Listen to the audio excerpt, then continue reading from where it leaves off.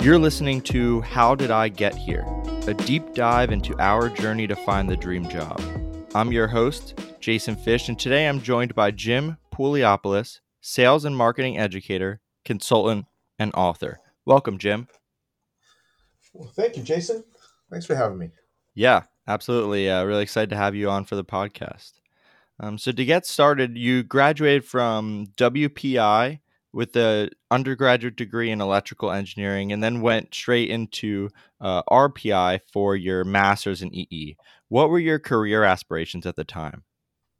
Great question. I think when I look back at that period of time in my life, I had, as a kid growing up, I had been told over and over again how smart I was, how good I was at science.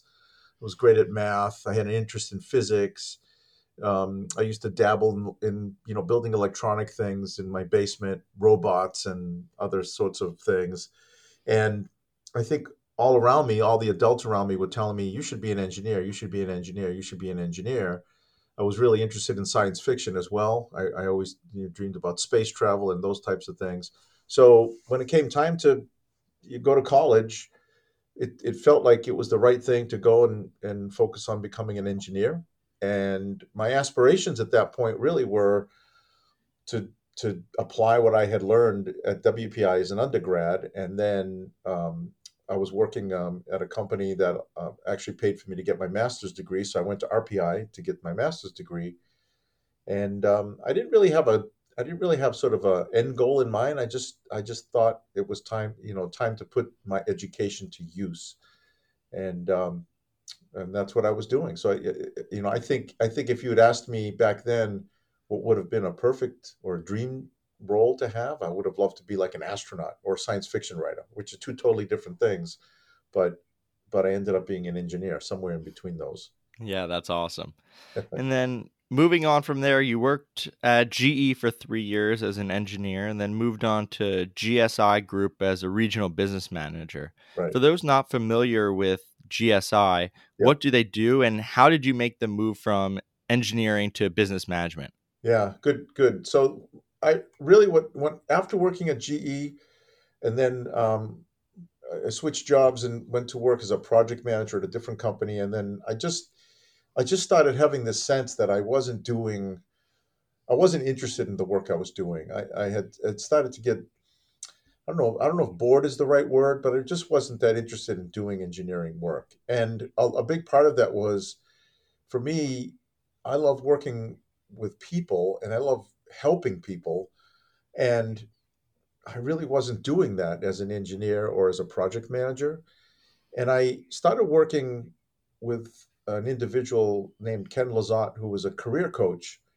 And I just kind of came across his name in a newspaper article of all things while I Hmm. was on lunch break one day at my job, and I started working with him.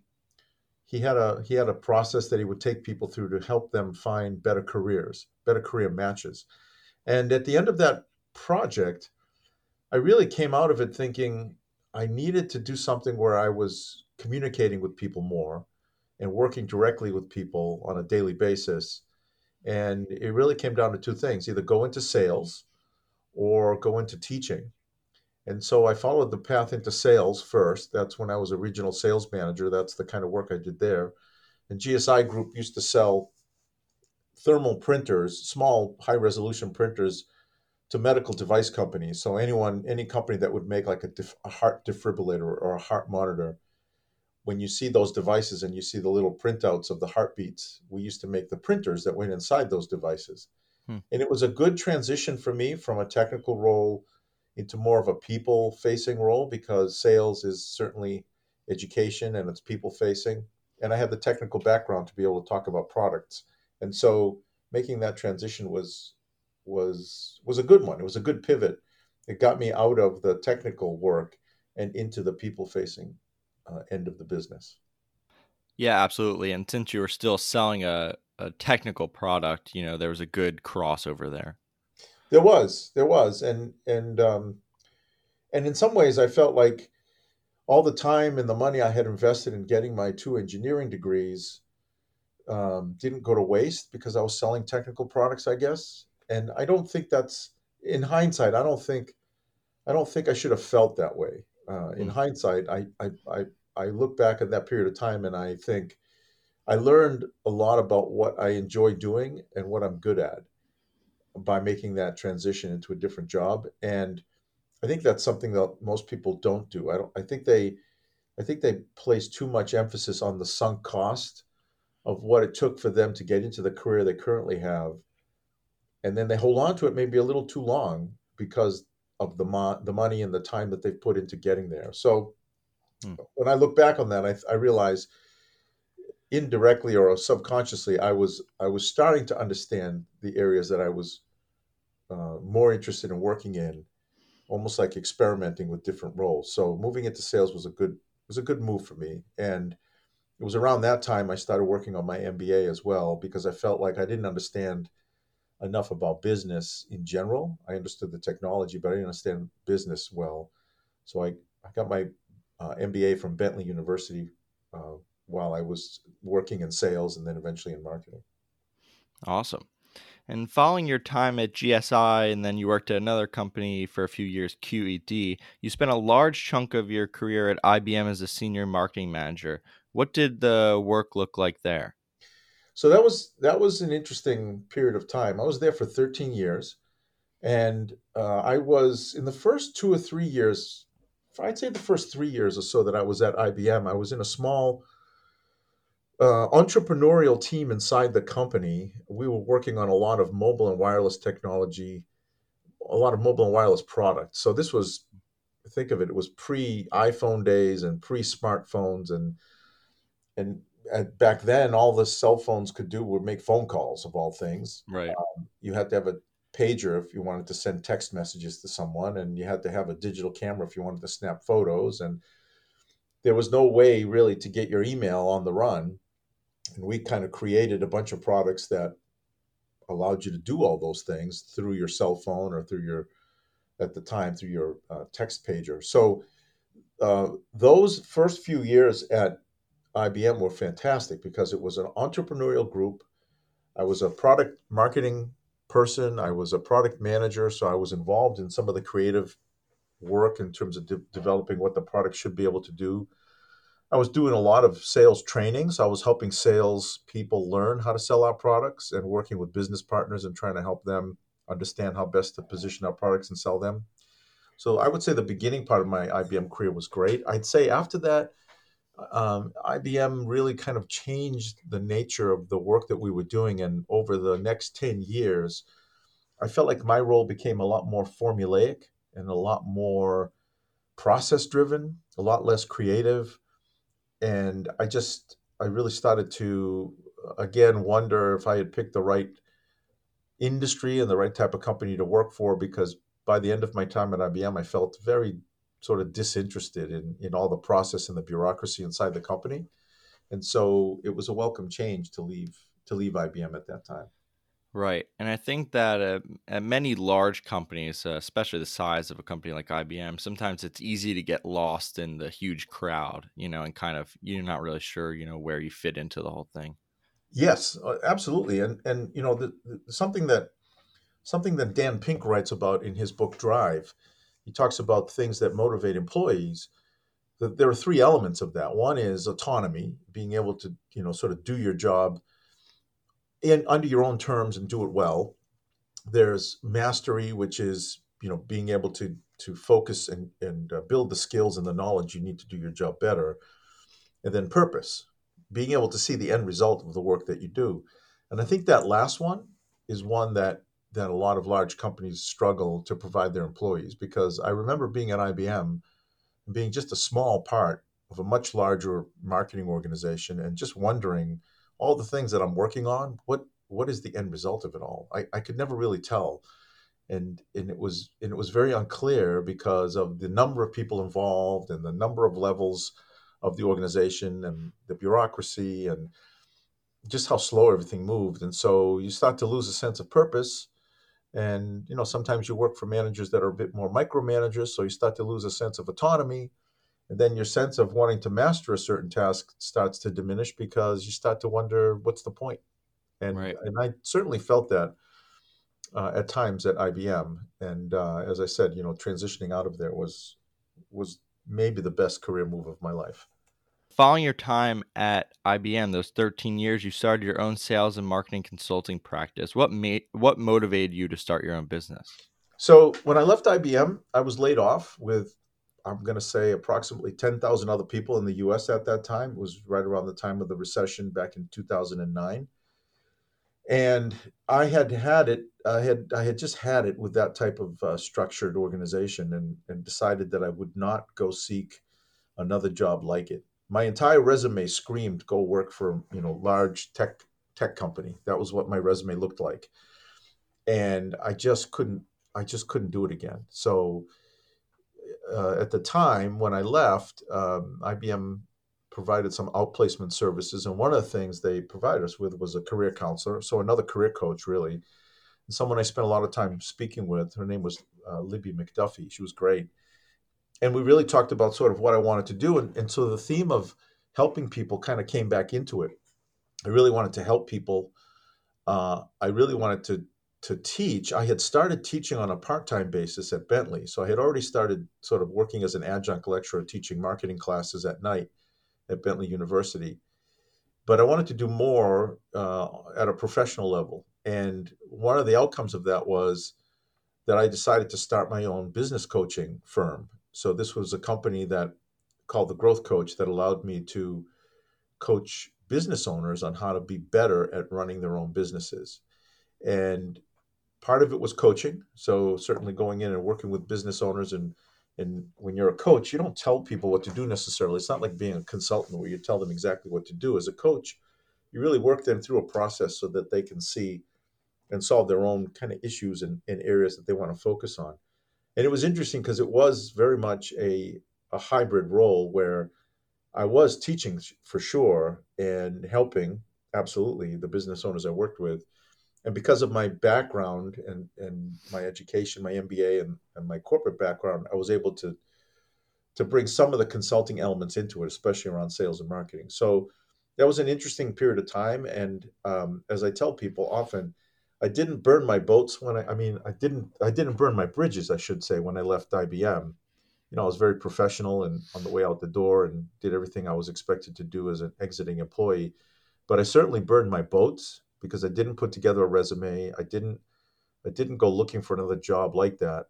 Um, and some of it was at great financial impact to my family while we tried to get my business off the ground. So I did the business coaching thing for a few years, and in doing that and continuing to teach as an adjunct at Bentley and at WPI, one of the things that ended up happening was in 2012 I was offered a job as a full time member of the faculty at Bentley University to teach sales and marketing courses, and so I jumped at that and continued to run my business coaching and my sales and marketing consulting business. Before we touch upon, I've got a couple questions about Bentley, but what would you say is the most challenging part about owning your own business?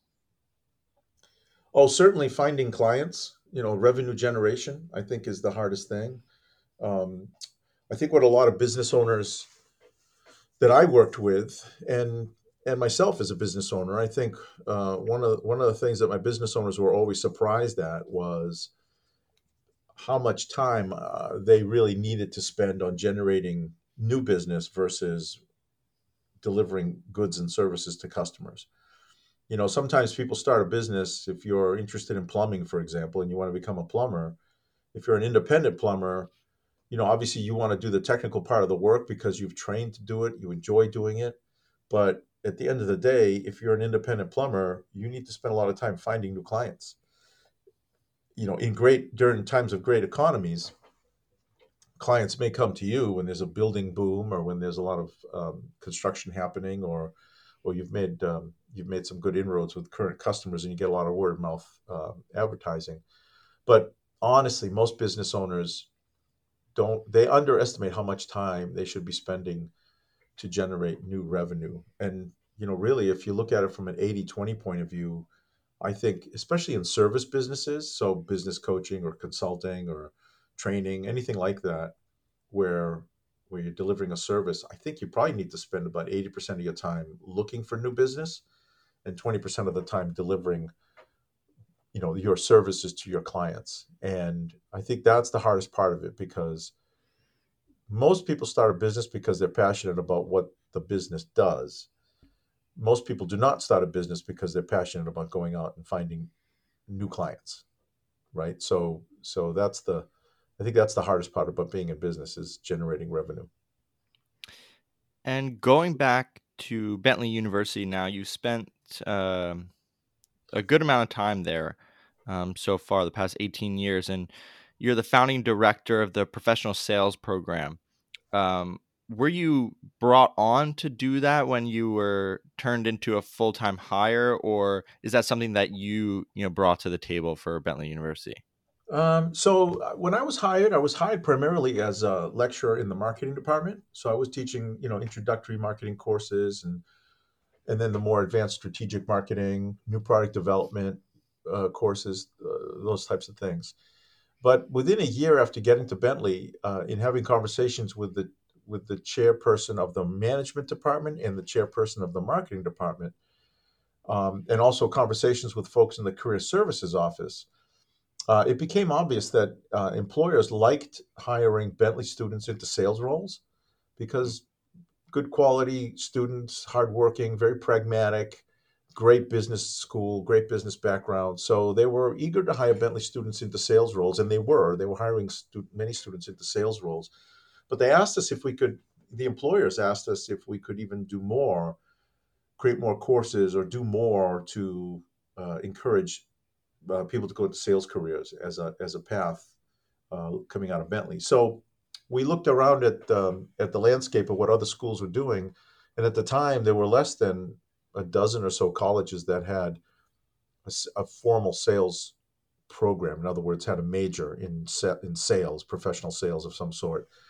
So the school asked me if I had a background in sales and had been teaching for a while. They asked me if I would see if I could put together a program that would allow us to present a major in professional sales. And it took a little over a year to do the research and to find out what other schools were doing, and also what employers were looking at in the landscape. So uh, we went through the process of getting it approved internally, and it launched. I think our first graduate from the professional sales program, in other words, the first person to graduate with a bachelor's degree in professional sales from Bentley, was in 2015.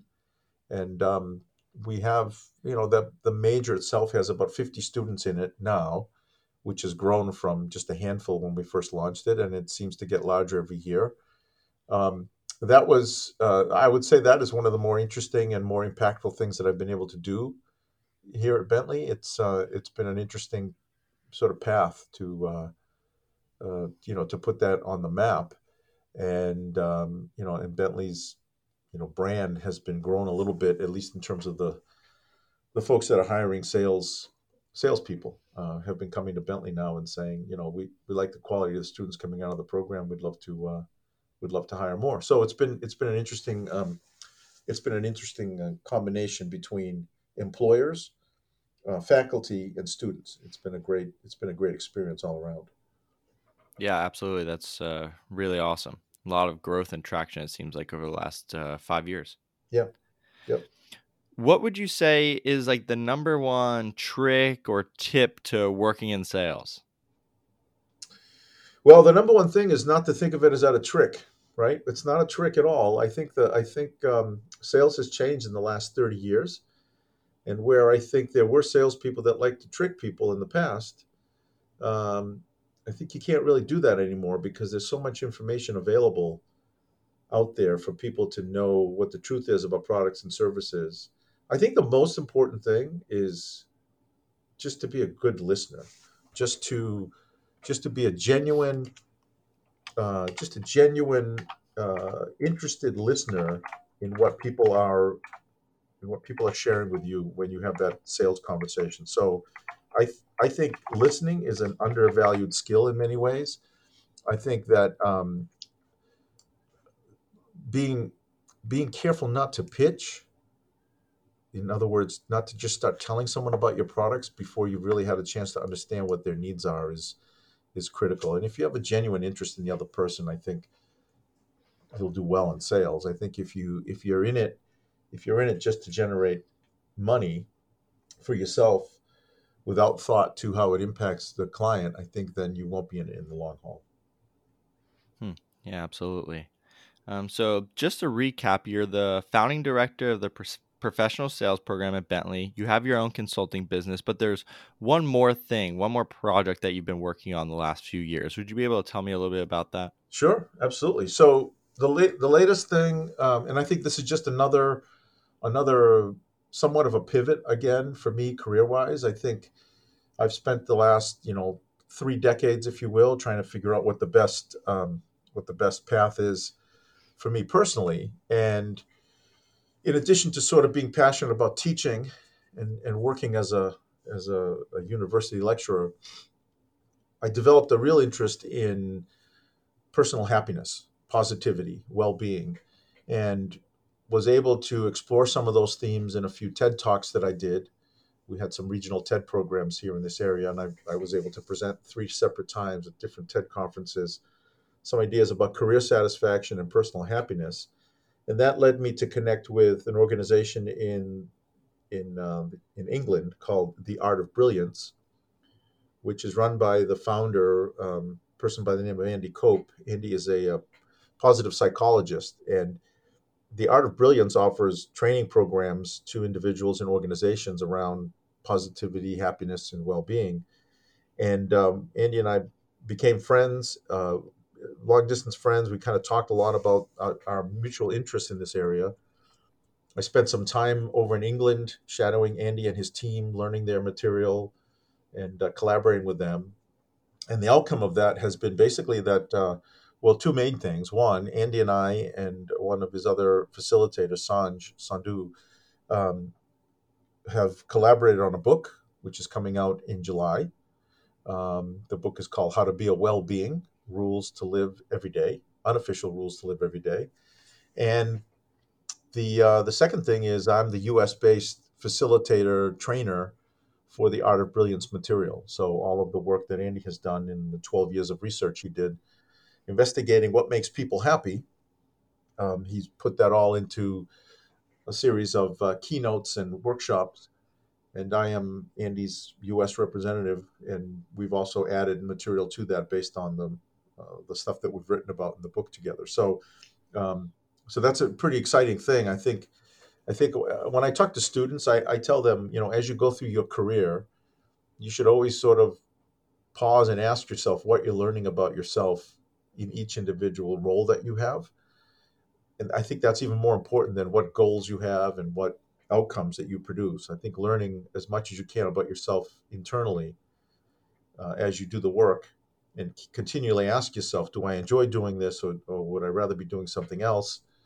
You just over time you just kind of course correct. And for me, I feel like this last course correction where I continue working as a lecturer at the university, but also writing, and I'm now working on my second book and speaking about happiness and positivity. Those are the things that really I think I'm closer to realizing what my purpose is, which is to help people become the best version of themselves, whether they are working as individuals or working in the workplace. And this is one conduit to do that. So it is something that's been pretty exciting to me. Yeah, absolutely. That's really awesome. And when does the book come out, and where can people find it? So the book comes out July 24th, I believe, is the actual publication date. The easiest way to find it is to go on Amazon. It's available there. And the easiest way to find the link to it actually is just to go to my website, which is pouli.com, Pouli.com. And Pouli is what most people call me because with a name like Pouliopolis, it's good to have a short nickname. So Pouli.com is where the book is highlighted. If you go there right on the front page, you'll be able to see it and take the link right to Amazon, and you can order the Kindle version or the hard copy right there. Awesome. Okay, so I have two final questions for you. The first being, what do you wish you had done differently in your business journey thus far?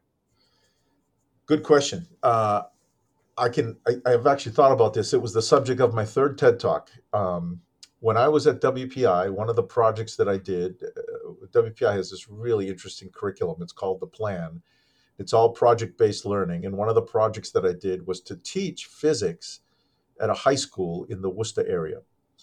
And I remember going into it thinking it seemed like an intriguing project to do. And really, it was the best thing I did at WPI.